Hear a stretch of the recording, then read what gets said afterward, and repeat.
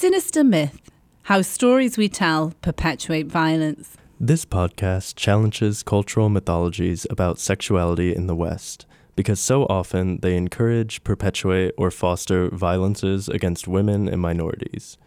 It is supported by an Ohio State Affordable Learning Exchange grant and is created by ZoëBrigley Thompson and Brendan Walsh. Sinister Myth is produced by Alex Amater, Deborah Eschen, Paul Kodheimer, and Mackenzie Warren. All opinions expressed are solely those of Sinister Myth producers and guests and do not necessarily reflect the views of The Ohio State University. This month, Sinister Myth has organised a very special event called the Hexing Circle, a pre-election poetry reading featuring 7 readers: Sarona Abuaker, Sascha Aurora Akhtar, Ruth Awad, Ellis Dunning, Melissa Studdard, Christina Thatcher, and myself, ZoëBrigley. So welcome everybody to this, the Hexing Circle, which is our post-Halloween pre-election poetry reading for Sinister Myth, a podcast about how stories we tell perpetuate violence. The idea for this event began with a sense of witchy mischief and laughter, but also from a serious desire to speak back to power and gather strength as we anticipate one of the most important American presidential elections in history. Though we have hopes, we can't know what the result will be, and we will have to wait to see whether women and childbearing people's reproductive rights will be protected, whether immigrant children separated from their parents will be protected, whether institutional racism will be challenged, whether LGBTQ rights will be secure, whether healthcare in America will be available only to the well-off. We'll wait to see whether white supremacy will still have a foot in the White House. But whoever wins the election on Tuesday, none of these problems are going to be magically dissolved, and we'll still have battles to fight. In the introduction to Ignota Books' anthology Spells, Mayer makes an important observation about what it is to be a witch. I want to read this comment because I think it might be helpful to us tonight. Mayer says, "To be a witch is to know words. To be a witch is to know in your bones, your tired bones, where the word witch might come from. Birth stories, origin myths are wandering and plural, partial but yours. Not someone else's definition of yourself, but what you have learned through dangers untold and hardships unnumbered. Trauma is, in or behind many of these spells, the broken open, the realization of how great is the need to find the right words to record and to transform. How great is the power inside us, the power that the violence comes to steal and erase. To be a witch, then, is to find potency inside ourselves and to speak back to abuses of power." So that's what we want to do tonight. I'm going to start the readings by speaking back to the misogyny of the current presidential administration. And I want to call on the spirit of Gwerfyl Mechain, who is a medieval Welsh poet, becoming more known now for her erotic poetry. On Friday, I was talking with the Dead Women Poets Society in London about how liberating it's been translating Gwerfyl's poems, which are, I warn you, very sexually explicit. I always say, though, that since Gwerfyl wouldn't have apologized for these poems, neither will I. Gwerfyl was the Cardi B of her day, and she would have approved of what wholeheartedly. I'm going to read a translation of Gwerfyl's Ode to the Cunt. I'm thankful to Gwerfyl's spirit for helping me to find my own power to speak frankly, boldly, and without shame. Both of these poems are in a chapbook out with Broken Sleep, au bard after a French movie. And I wanted to just send a shout out to Aaron Kent, editor of Broken Sleep, who's been in hospital, but I think is being reunited with his family today. So I'm going to start just by reading Gwerfyl Mechain's poem, Ode to the Cunt.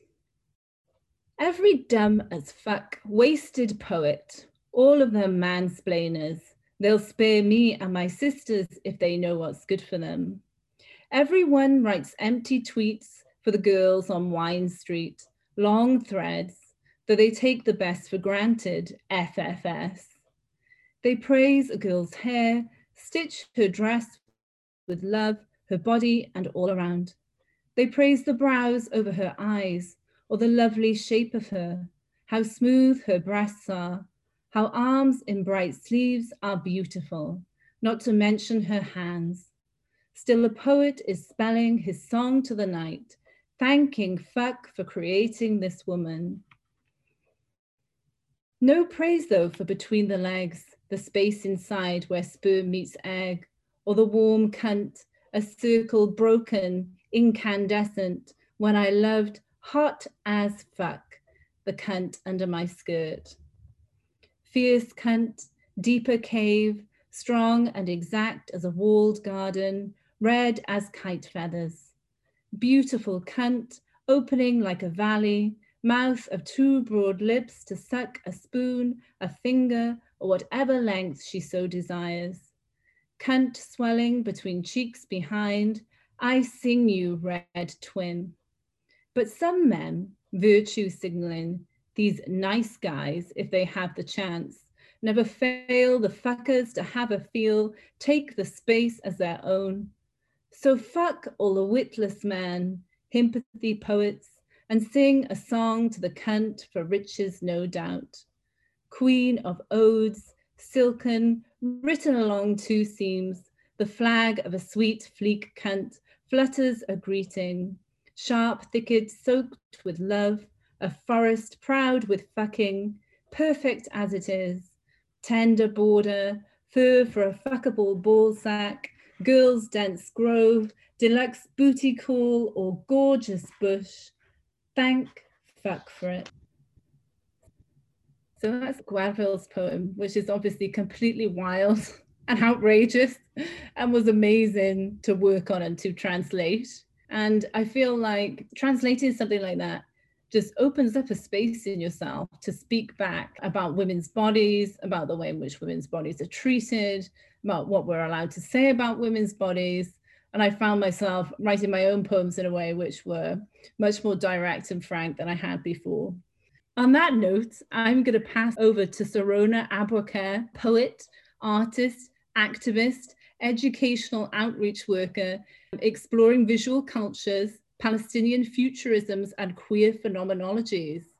Thank you so much, Zoe, for inviting me. And I'm really honored to be reading alongside everyone else here tonight. This is my first reading, so I'm really nervous, but also very excited.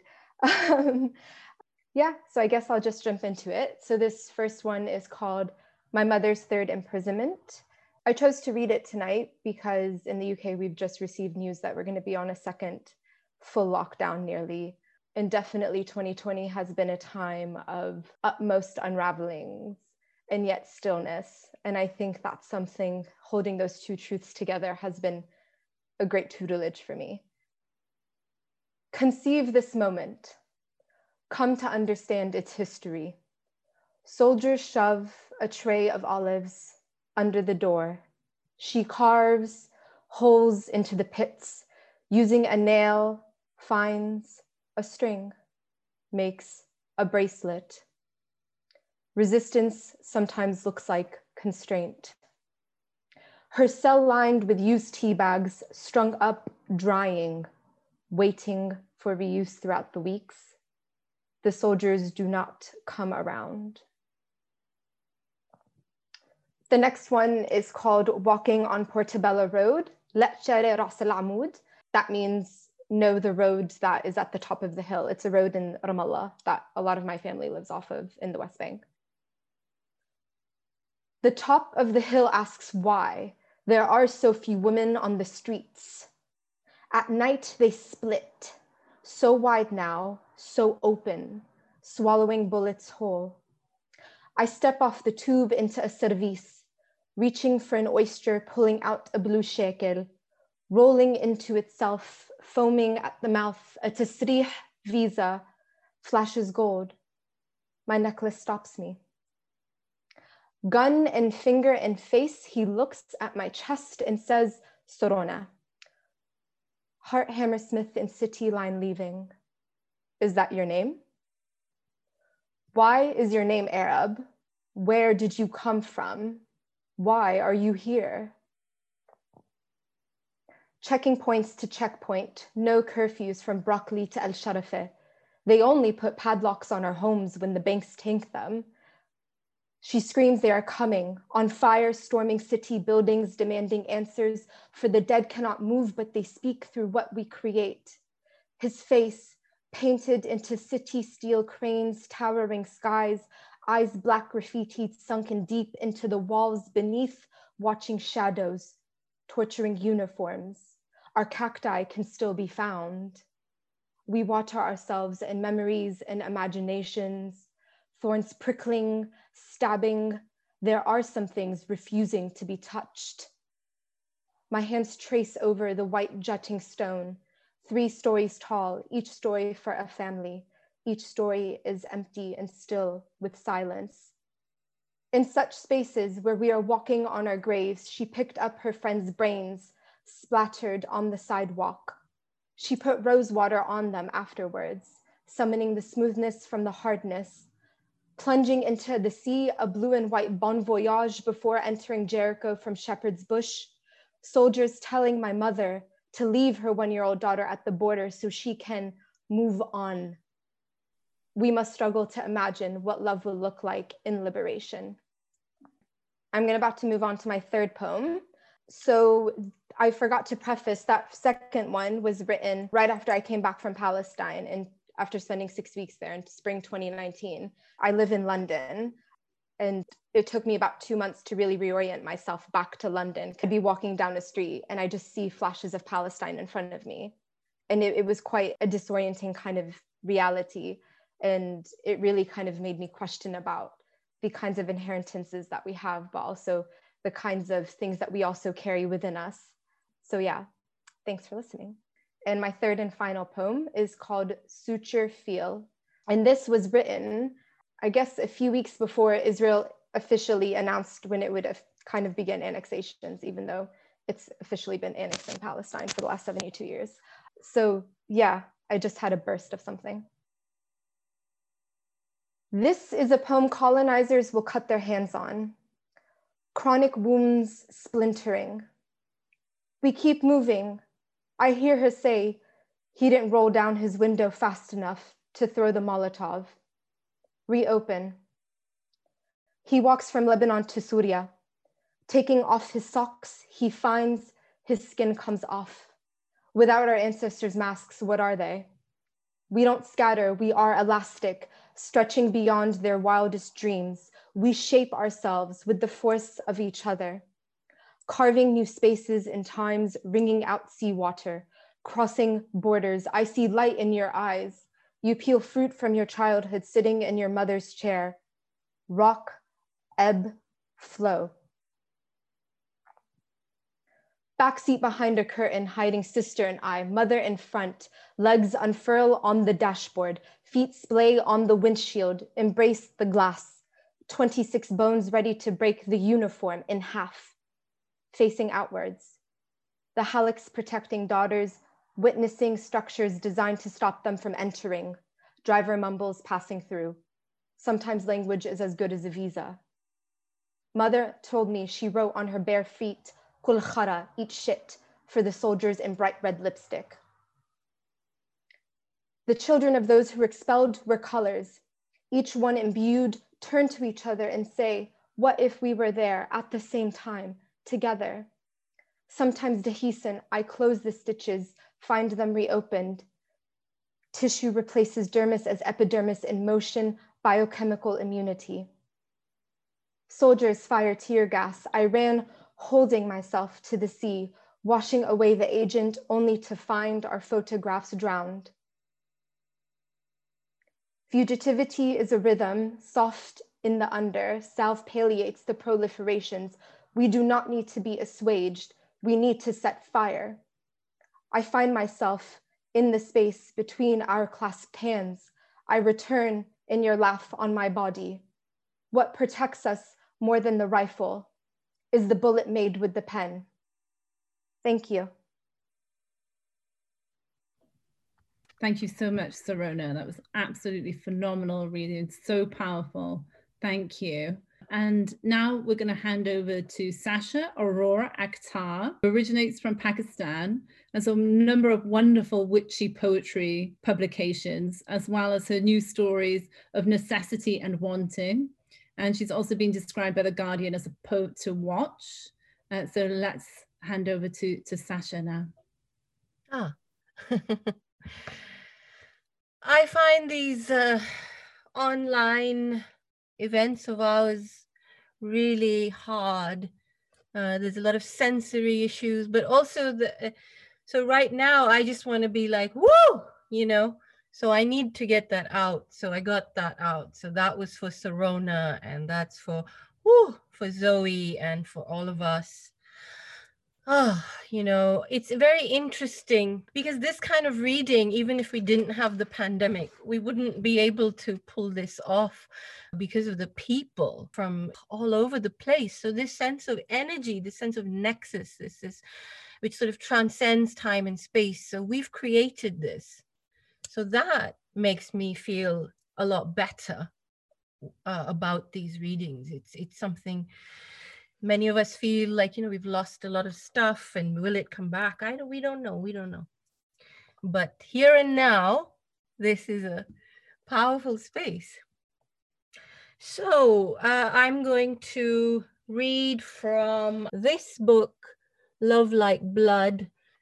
And I just want to say about it that it was my 5th collection, and it came from this immersion in this sort of language, digital space language, and also observation and studies, and, you know, what it's doing to our brains and just stuff like that, you know, just fun stuff. And I just got inspired because Zoe, it was such beautiful things you were saying about the body and woman's body. And so I just want to say this little ode to that body that you were talking about, this body of trauma and all this stuff that we carry, I have carried. To all the years I lost making terrible decisions, I am here to say, I reclaim you. If body doth sustain this battered life force. But you gotta be gentle though. The flesh is tender. Please only be here for this. A little quote. Be careful of the local magicians. We only look whimsical. That's from Lev Grossman's The Magicians. So this first poem is a lot of hashtags. So it's hashtag Love Like Blood. There's a nod to Killing Joke in there. I have a tiger in my arteries, in my vena cava. He maneuvers softly so as not to kill me. Iota, prowl, wide eyes. There it is. Thump, thump, thump. And self-preservation rules the day no more. As we move towards no end, we learn to die. Strength and beauty destined to decay. Thump, thump, thump. So the next one, we travel to France. This was a poem based on me thinking about the alchemical processes which are prevalent, I feel, in every force. So the different stages, the rubedo or the reddening, and the white, and the negredo, which is the blackness, and also entering the void, vuoto. So this poem sort of uses the metaphor of this couple. Nekia of the Cataphiles. 1, Paris, France. Wandering in the city anointed of light, she, a star of the screen, illuminated in perpetuum, in celluloid, developed a fondness for the blackness of darkness each twilight. To flee the violent sizzle of electricity, she descends into l'Empire de la Mort, to be with the cool stone passageways harboring the discarded 6 million dead.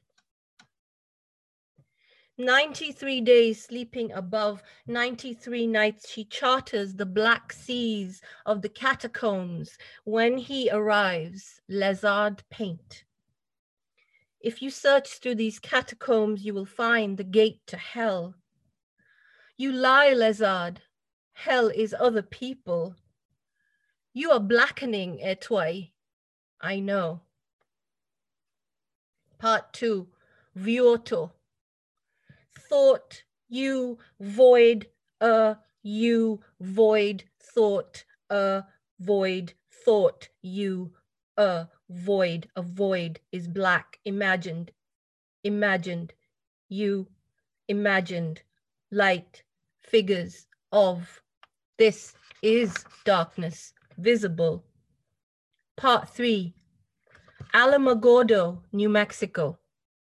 A snow of sugar, bleached and piled atop powdered teeth, dunes vignetting dunes, the other white is bone, the transcendent bone, the earth calcified into structure, holding you, flapping flags of meat interwoven with muscle, without which bags of sheer liquid. We are all a flow state, all a state of flow. Here in this state, we are in the white, the sands white of Alamogordo.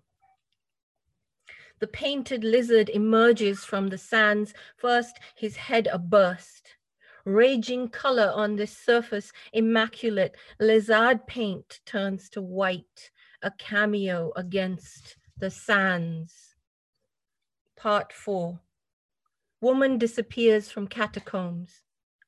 Etoile, you finally lost your way where so many fail, and I am here, the Red King. But for the blood, Lézard, the chambers are empty.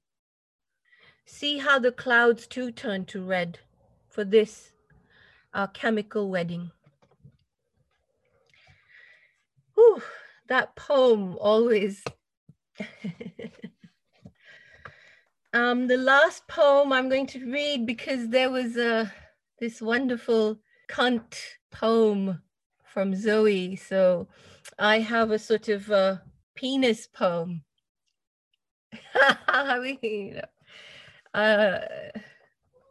So it's called Ejaculate as a Noun. And it's Pour Cher Noctambule. It really doesn't deserve it at all. The bones of you and I were carved by desire, fucking the scalpel, shaving raw, hardness, pliant, obedient, the specific curve of your every so rib. How they alight after they fly on your very breath, rocking the motion of you. Clavicle, you are chiseled with a flourish, 2 spikes on either side of soft, thin flesh where your voice resides. Clavicle, crown of the exquisite curvature, cage, no heart pumps inside, the birds have eaten it. Now they tear lung, each purpled lung, beaks fortified by heart, scar tissue, the thick blood once pumped, clotted black. Hissing, the air escapes from each perforation. The only barrier between our bones is you and I skin. Disintegrates in the air, and we become breath. Ivory bones only drop the iridescence, immaculate, of your ejaculate as a noun. Awesome, awesome. I love that. And the funny thing is, Gwerfyl's cunt poem was actually written in response to another Welsh male poet of the time who's written an ode to the penis. But, you know, I much preferred your penis poem, I have to say. Much preferred it. And that was wonderful. Thank you. You're such an inspiration. Really appreciate you. Thank you. Thanks so much for all of this. It's wonderful to have you. It's wonderful to have you. Now, next coming along is Ruth Awad, who is a poet from my city here, Columbus, Ohio, award-winning Lebanese American poet, wonderful debut collection, Set to Music on Wildfire, which I strongly recommend. Won a lot of prizes for that book and is currently writing a poem for me for Magna Poetry, the issue on Dwelling, which I'm editing, which is out next spring. So British readers, watch out for her. So let's hear from Ruth. Thank you so much, Zoe, for that introduction. And thank you all for being here. I feel humbled to follow the brilliant poets who have come before. Thank you for sharing your work. And I'm excited to hear what's to come. I'm going to start with a poem that feels like a spell. It's a poem about grief, which I feel like is appropriate for this time. In the gloaming, in the roiling night, the hurt returns as it always intended.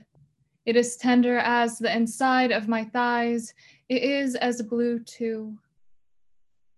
O windless, wingless sky, show me your empire of loneliness.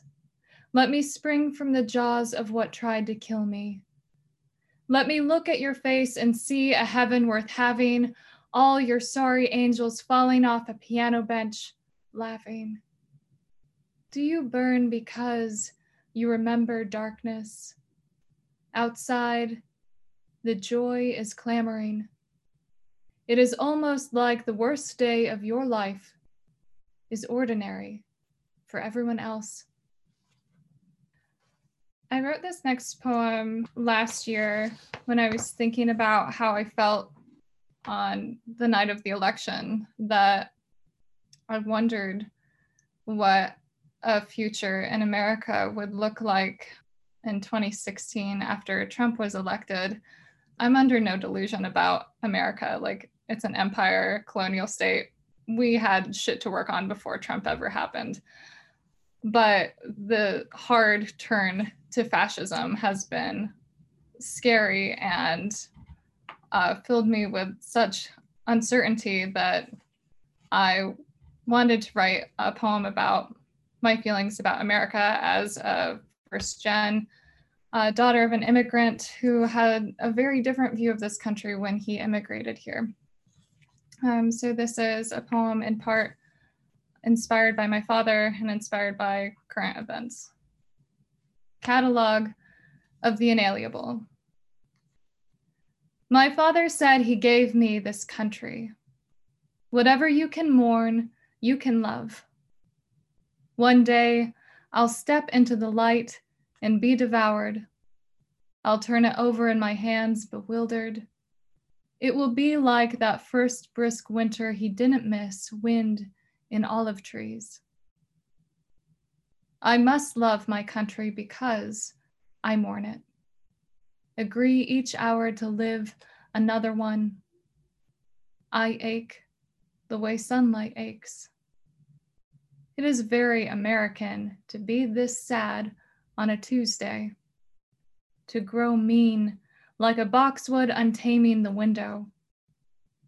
I'm so greedy now, I want everything. Marvel the blood, expect the algae that blooms an age of ice. Sometimes what you love will kill you. It will rough your mouth like a kiss. My partner and I are eloping this coming week. We decided we needed something to look forward to in case like the election really turns our world upside down. So I've been thinking about what it means to build a future with someone in this uncertain moment we're living in. And of course, whenever you mention marriage, everyone is like, oh, you're gonna have kids. And it's like, no, we're not. This poem is kind of written about that. We don't talk about children until we do. I come from two songs, milk of my mother, blood of my father. If you say my name, I expect you to know where I'm from, and the sea that stormed me, I expect you to kiss me here, here, and here's the night America made. Are you my father? I said. Are you my father? And my blood rang out like some immodest bell, like some guilty bloom. I don't know my God, so I must not know my mother. She tells me she was too fucked up to start having kids, and so I kneel before her. I hold her hands that are my hands. Half of everything I did was wrong. See there, in the curvature of the earth and my hips that were made to rift but won't. A body exists on forgiveness. I forgive my body again and again until it's unrecognizable. A stalk of knotweed, a barricade of wild violet. I name each blade for the children we are told to have, children to inherit our unlivable world. Reap now what we have made. A hex is also a hope. So I wanted to finish my part with a poem that invokes a little bit of hope, I think. Moral inventory. What good is your goodness really, if it is undone as soon as it begins? I flew over an ocean slicked with plastic. I am still afraid of whales, even though I know they are choking on our trash. I had money in my pocket from a job of casual corporate unkindness, gave it to anyone who asked. I want to be a better animal. I want to love what I can while I can. My dogs who caught in the grass, a song that fills my cup and gallops me under a hunter's moon. So what if I snag in her antlers? I once had a body that wasn't a body. It was a voice in a god's mouth. It was the holy vow. O animal, I thank you. O flank, O wanting gut, say it matters. Tell me to begin again. Tell me, and I will. Thank you. Oh, I am absolutely delighted with that. I really think her poems are some of the most gorgeous poems I've read, and I absolutely loved her collection, so I really recommend it. Thank you. Thanks so much. And now next I'm going to introduce Mary Ellis Dunning, who is a young award-winning poet living and writing on the coast of West Wales. Her debut collection, Salacia, was published by Parthia in 2018 and shortlisted for Wales Book of the Year. So let's hear from her. Thank you, Zoe. I just want to say, Ruth, those poems were absolutely beautiful. I'm going to pick up a copy of your book. Okay, so I'd just like to preface tonight by saying that the poems I'm choosing to read, I've chosen them in light of governments in the UK and in America who repeatedly seek to thwart female bodily autonomy. As a new mother, I've written a lot recently about the experience of mothering. So these poems speak to my own experience around reproductive rights, and I think the fear surrounding female bodies in all forms. So this first one is called Poem for Marsha Jones. Marsha Jones was a woman from Alabama who was indicted for manslaughter following the loss of a pregnancy after she was shot in the stomach. At the time I wrote this poem, she was still in prison and her shooter was free. The next thing she knows, she is a waning moon, stomach flattening to a pinch, scarlet draining between her thighs. Maybe I provoked her, she thinks, as her thumbs are pressed to ink, smeared black mitosis. The steel door clangs shut as a fist. Someone else's sobs roll through her cell, siren loud, newborn blue, reckless as a clamoring of bullets. This next one's called The Moon.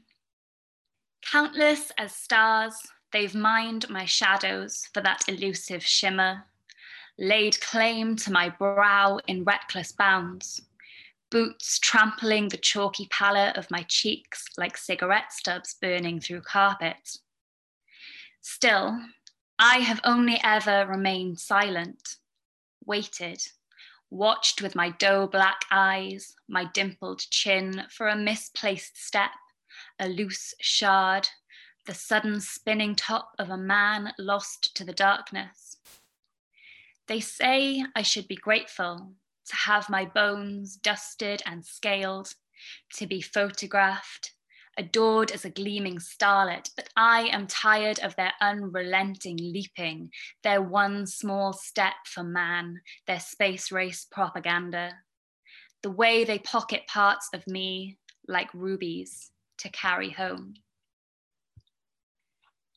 I'm often quite fascinated by biblical stories. So the next one I'm going to read is called Poem for Mary, and it's about Mary and her virgin conception. Mary paces the stable, heels trailing straw, belly timbrel round. Joseph clutches limply at her palms, cups water to her lips, kneads her shoulders with aching hands. All night he has rapped his knuckles at stubborn doors, the donkey trampling the earth at his ankles, listened to the echo again and again. There are no lodgings here. And so he watches the child crowning in the hay, kicks dirt under his feet while they wait.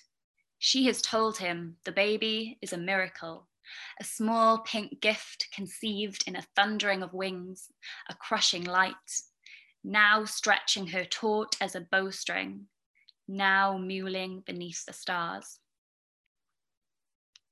I'm going to read a couple now about my own kind of experience of mothering and motherhood. I had a baby in July, so I'm a very new mother.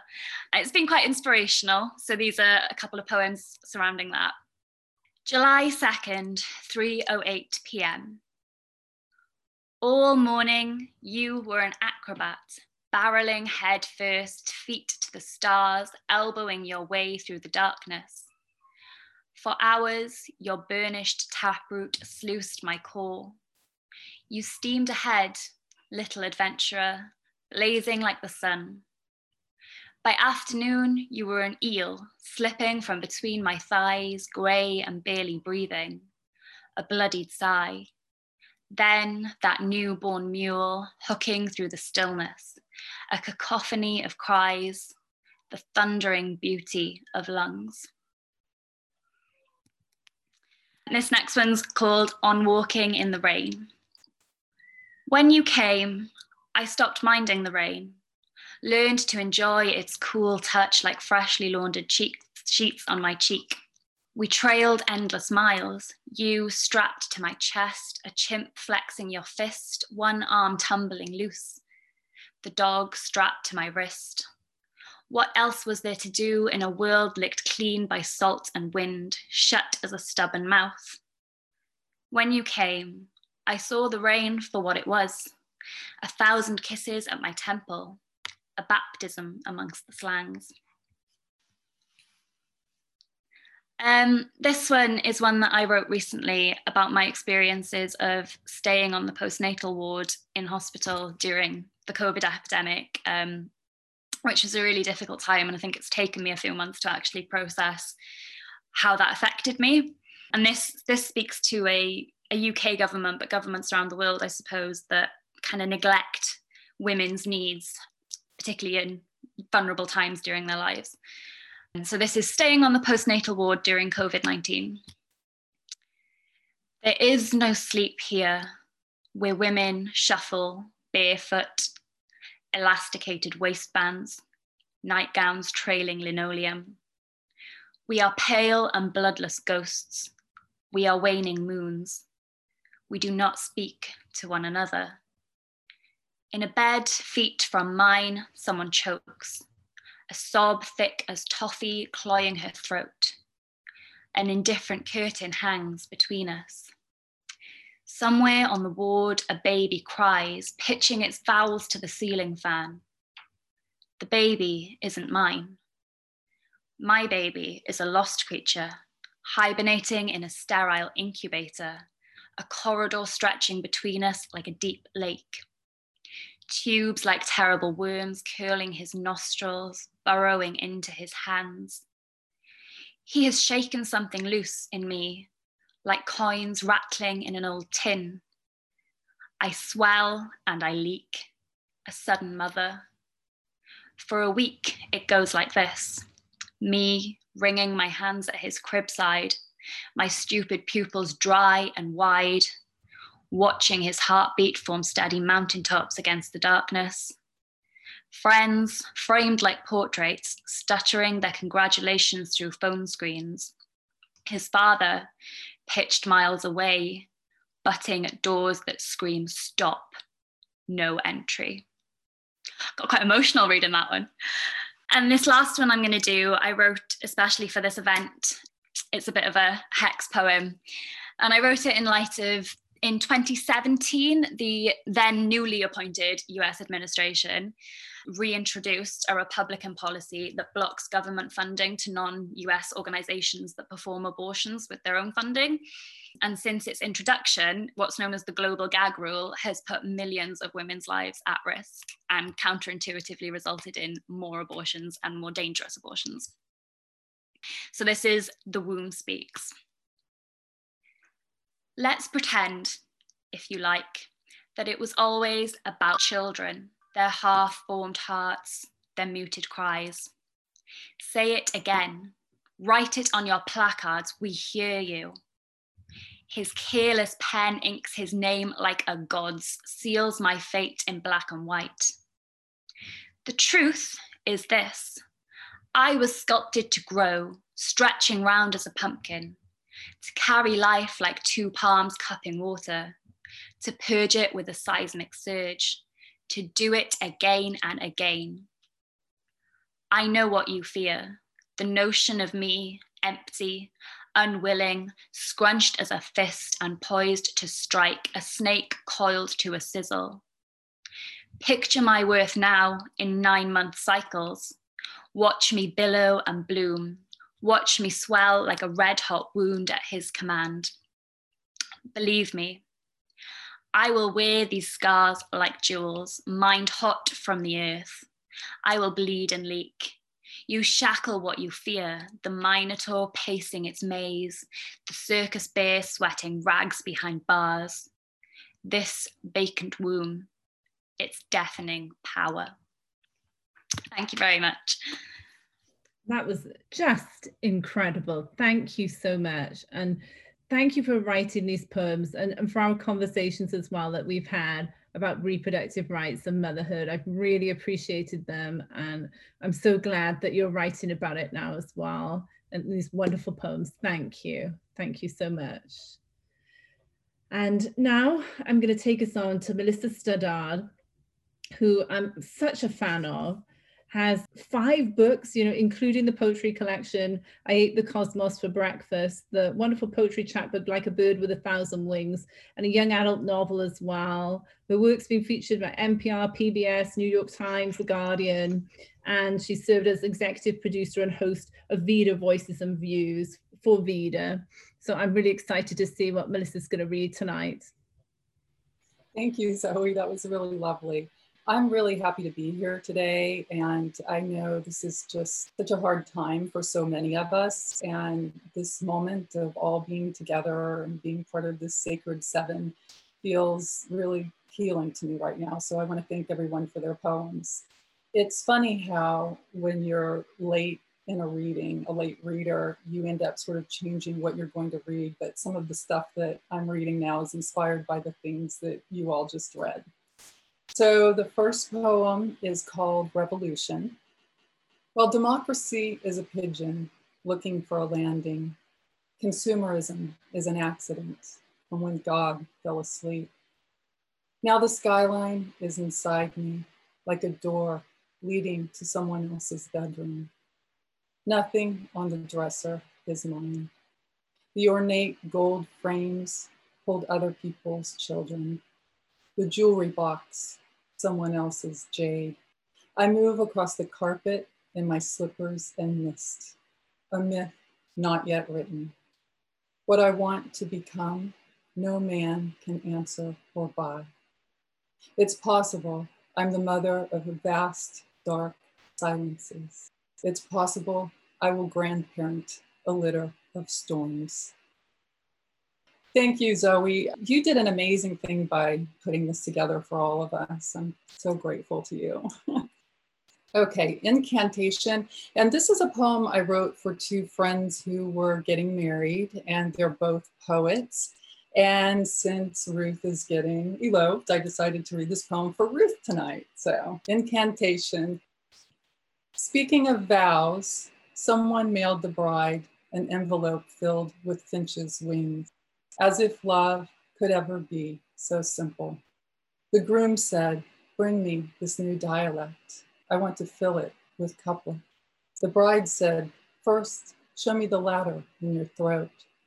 When they handed each other the promise, it looked like hoops of gold, but really it was a sunrise that will go on and on. After all, every poem is widest where it's been stretched by lovers walking in twos. But this must be how all marriages begin. Someone carrying an envelope filled with enchantment, someone opening it without breaking the wings. Congratulations, Ruth. Okay, I never thought I'd ever read this poem aloud or maybe even publish it, but I was inspired by all the cunt poems, so now I'm going to read a pussy poem. Women power, right? So this is called "I Can Turn Wooden Beads to Silver with My Pussy." I can turn wooden beads to silver with my pussy, so you take to calling yourself my pearl and tuck yourself into my fold. The confetti we've thrown begets confetti in the bedroom's sky. The cat sits on the porch, trying to purr the front door open and earns a 10th life for trying. In the morning, I will mistake your cock for a cigar-shaped planet and learn to breathe your atmosphere. When night falls again and moonflowers unfurl beneath our stillness, I'll cup their pale chins in my hands. I've been wanting to teach you the story of iridescence, so I read poems aloud as you enter me. I join the small pink dove that swims in your breath, growing realer one sigh at a time. In the middle of the night, we awaken briefly, and I give you the key to a city I lost long ago, and you find me there. When I take me apart, you put me back together again. And someone did put me back together again last night, which is another reason I wanted to read that poem today. So I've got, I think, 2 more poems. Yes. So the next one, I'm thinking that everyone here probably knows who Philomela is, but just in case, she is a mythological character who was raped by her sister's husband, Tereus. And when she threatened to tell, he cut out her tongue. So these poems are told from the perspective, not of Philomela, but of the tongue that was severed and taken out. So giving her voice again. Philomela's tongue says, Philomela's tongue says you could mistake grief for a diamond, the way it shines when cut into, like fish eyes in a boat's drain. The eyes fly into death, seeing everything. The cloud of alcohol in Sagittarius B2, the 10 billion trillion carat diamond in Centaurus, the soul swimming through air with its tie hanging silver beneath it like a kite string. But Philomela's tongue does not die. Shards of memory fall through her, finding muscle at the shore where blood meets vein, cutting the stream that's kept her sanity tied to the root. In its place, mute swans lie dormant beneath frozen lakes of scar. Tereus says she cannot say what happened. She says silence writhes inside the walls of truth, like a fox thrashing hot in a hound's jaws, or a riled fly, frantic to escape the hand that carries it to safety. And my final poem is called Migration Patterns. And I just wanted to end on a note of strength and power and positivity. So, and this is also just a very important issue and poem for me right now. Migration patterns. In the dream, I tell customs my llama is a goat. Because sometimes the heart is not large enough to hold what is beautiful if the mind finds it exotic. Sometimes the mind mistakes itself for a hoarded piece of land, and little campfires spring up everywhere. Smoke slinks through chain link. Small hands and shoulders capsize beneath a dehydrated, salt-sick sun. In the dream, I carry mountains through international waters. I carry the hills, their babies, to safety. Sometimes I wave away a predator and there is fire in my hand, and my hand does not want to be part of a human body. It wants to belong to the llama, the goat, the hills, the mountain. In the dream, I've got the North Star in my trunk. I'm driving it across a border. I'm taking it to a different part of the sky. It can't stand what it has seen. What we need is not a fixed point. What we need is a world anthem that everyone knows the words to. One that says, come in, come on, come over, I've got you. In the dream, light leaks from thin cracks where the trunk door meets the body of the car. The star says, put me on the dashboard and I will guide you. The officer says, illegal. You can't take a star to another part of the sky. And I say, watch me. I say, I've got enough light to do anything. Thank you. Wow, absolutely beautiful. Thank you so much. Thank you. I love that you read Philomena's Tongue Says, because I remember reading that poem and just feeling absolutely stunned by it and wishing I'd written it. Oh my gosh, thank you. I actually read that poem tonight because I remembered that you really liked it. So thank you. Thank you so much. I do. I absolutely love it. It's beautiful. Thank you. And so moving. But now I'm going to take us on to the last of the squad of 7. That is American in Wales, Christina Thatcher.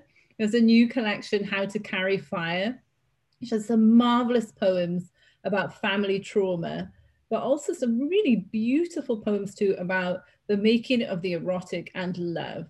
And she's a creative writing lecturer at Cardiff Metropolitan University. So let's hear from Christina. Thank you so much. Thank you to all the readers who have come before. I'm absolutely honored to be here to kind of wrap up our hexing circle. And Zoe, just the energy that you've brought into this room tonight, I'm so grateful to you. So like Melissa, actually listening to everybody's work, I've changed a lot of the things that I'm going to read tonight, and I'm going to read some things which are quite vulnerable and also some new things too. So the first poems I'm going to read are from How to Carry Fire, this new collection. And when I was thinking about hexing and a hex, I kept thinking and coming back to this idea of why we might hex or why we might set spells. And a lot of it for me came back to protection and the idea of rescuing and how we might protect not only our loved ones, but each other. And I grew up in a home kind of characterized by domestic violence and family addiction. So a lot of my young life was around what it meant to protect not only myself, but my mother and my brother and the people around me. So I'm going to start there. This one is called Sentry. I was ready, camping all those nights on the living room floor, broken door locks rattling, ready for the ransack, the burn of bad people who'd let themselves in. Ever watchful daughter, refusing fear, my heartbeat slow as a funeral drum. I was ready. It's your job, house canary.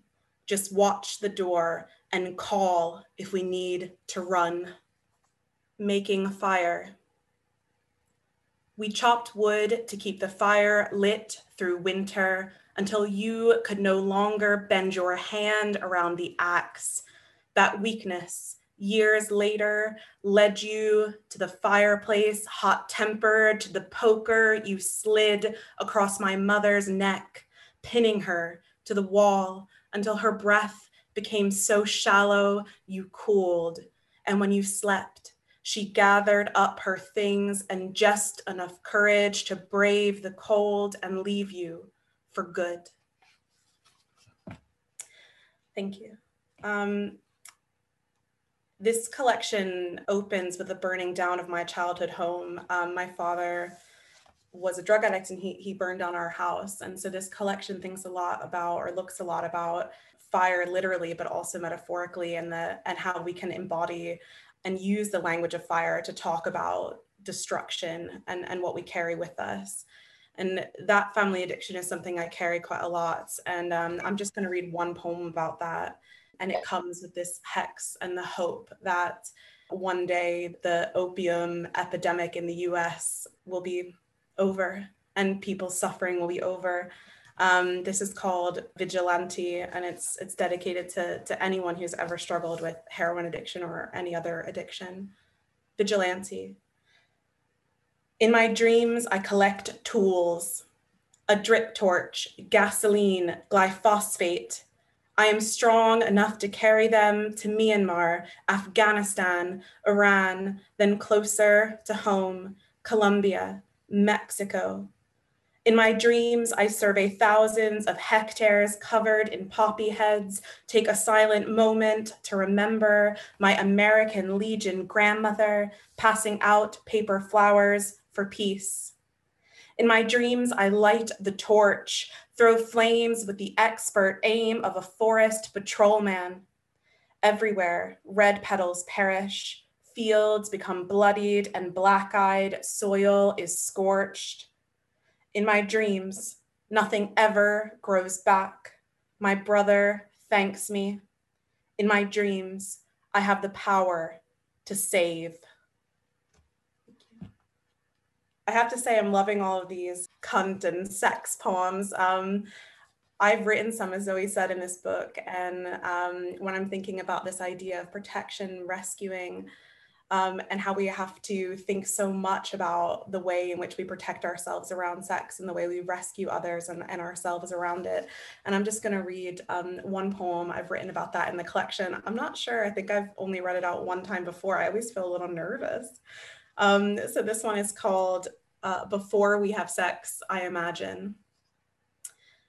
Before we have sex, I imagine all the women whose names you forgot. What did they want, these unremembered women, from you and your bed and your steel piston legs? I imagine spreading a body-sized map on the floor, pinning Swansea, Xiamen, Melbourne, Nelson, every dark dive bar.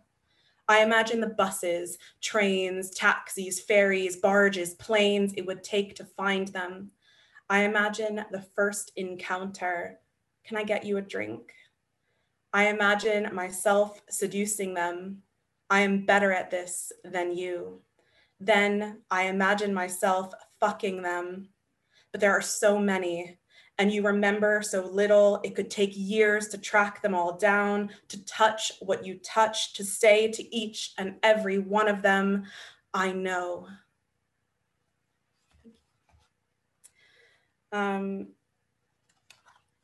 So I'm going to read one more from this collection and then move on to some really new poems.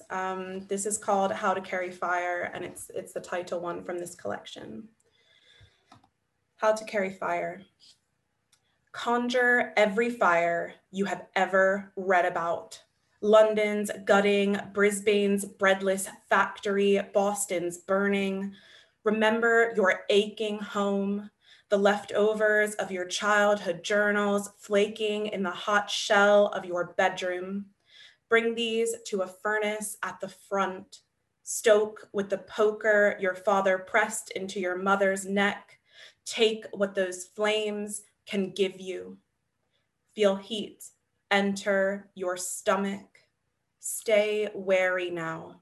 You must never let the light go out. Keep it lit until you learn to glow. So I think that there's a real energy in reading newer poems, and I'm working on another collection called Breaking a Mare, which looks at this intersection between strength and vulnerability and things which happen to women. So I thought it would be appropriate to read some of these poems tonight. The first one is called In Praise of Fly Repellent. And I'm not sure if people in Britain call fly repellent this, but it is literally a spray that you use to get rid of flies. Okay, here we go. This is the first airing of this, I think, so thank you for listening. In Praise of Fly Repellent. Can you remember the satisfaction of sweating, legs dangling down the barrel of a horse? Can you remember the tense clenching of shoulders when a breeze fly landed on your mare? How she quivered, but couldn't shake it. Then the elation you felt when you realized you were still holding the spray bottle.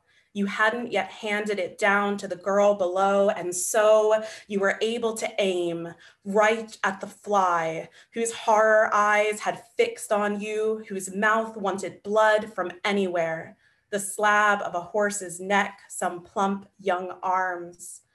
Can you remember, in slow motion, pulling the trigger, watching the jet stream dash and douse its wing, your gaze following as the fly tumbled down to the dusty earth, disoriented and bloodless? Can you remember that first time you saved both yourself and your horse, when all you ever needed to feel powerful was that sharp liquid?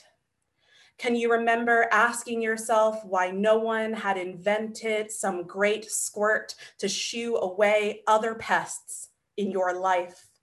All the boys who came a-pinching, all the men who never fist hit but buzzed around words like fat and bitch.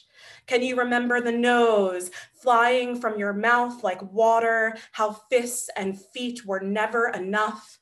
Can you remember how the riding instructor who liked history told you that repel came from the Latin to drive back, and how that could mean so many things when really it should just mean to live? This next one is a sonnet for, I'm not sure how many rodeo fans are out there, but as a rodeo rider in a former life, I always really admired the women who did this. And this is for Mabel Strickland Woodward, who's a very famous rodeo rider. And I found it so frustrating, and we can see this in the media now, how even the strongest women are unpicked and changed by the media. So I thought this would be an appropriate one to share. It's called The Rodeo Paradox for Mabel Strickland Woodward. She could rope a steer in just 18 seconds, throw its calf body to the ground and pin its flailing legs. Her own calves squeezed magic into broncos. Her forward fenders pulled ooze from the crowd. Her 1 foot drag dropped jaws. This lovely lady of rodeo could buck any catcall, mount any animal, ride unnervingly fast with grace. Her brave was the size of a Dallas arena. And yet, she was never brutish. Reporters rallied around her petite frame. Even on the night she swung under her horse's neck, reached up for her saddle, then slipped, trampled to near death, the papers prized how pretty she looked. Even then, just so darn beautiful. Thank you. I'm just going to read one more. Thank you so much, everybody, for listening. And again, Zoe, for bringing us all together in this hex. I thought I would end with this poem dedicated to my mother, who doesn't believe in hexing, but believes in persistence and resilience in the face of all bad things. So I thought it would be something that we could share together. It's called She Never Steeples Her Hands. She never steeples her hands. Instead, she prays with her pitchfork, bends at the knees, lifts hot from cold, snaps up and turns to the wheelbarrow. She moves from left to right, the way you read this, scraping and sifting, lifting and dumping until everything is clean again. Every stall, every morning is emptied and rebedded.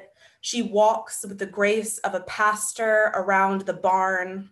She knows it will be dirty again tomorrow. She knows the hay bales will split and the grain will spill and the creek will freeze, then flood. And shit will keep dropping and the kids will cut their hands and the broodmare will colic and someone will get kicked and the fences will need mending and the hose will run out of water and the gravel man won't arrive again and the rats will come back and she will need to inject the weakened colt and her own children will never understand her.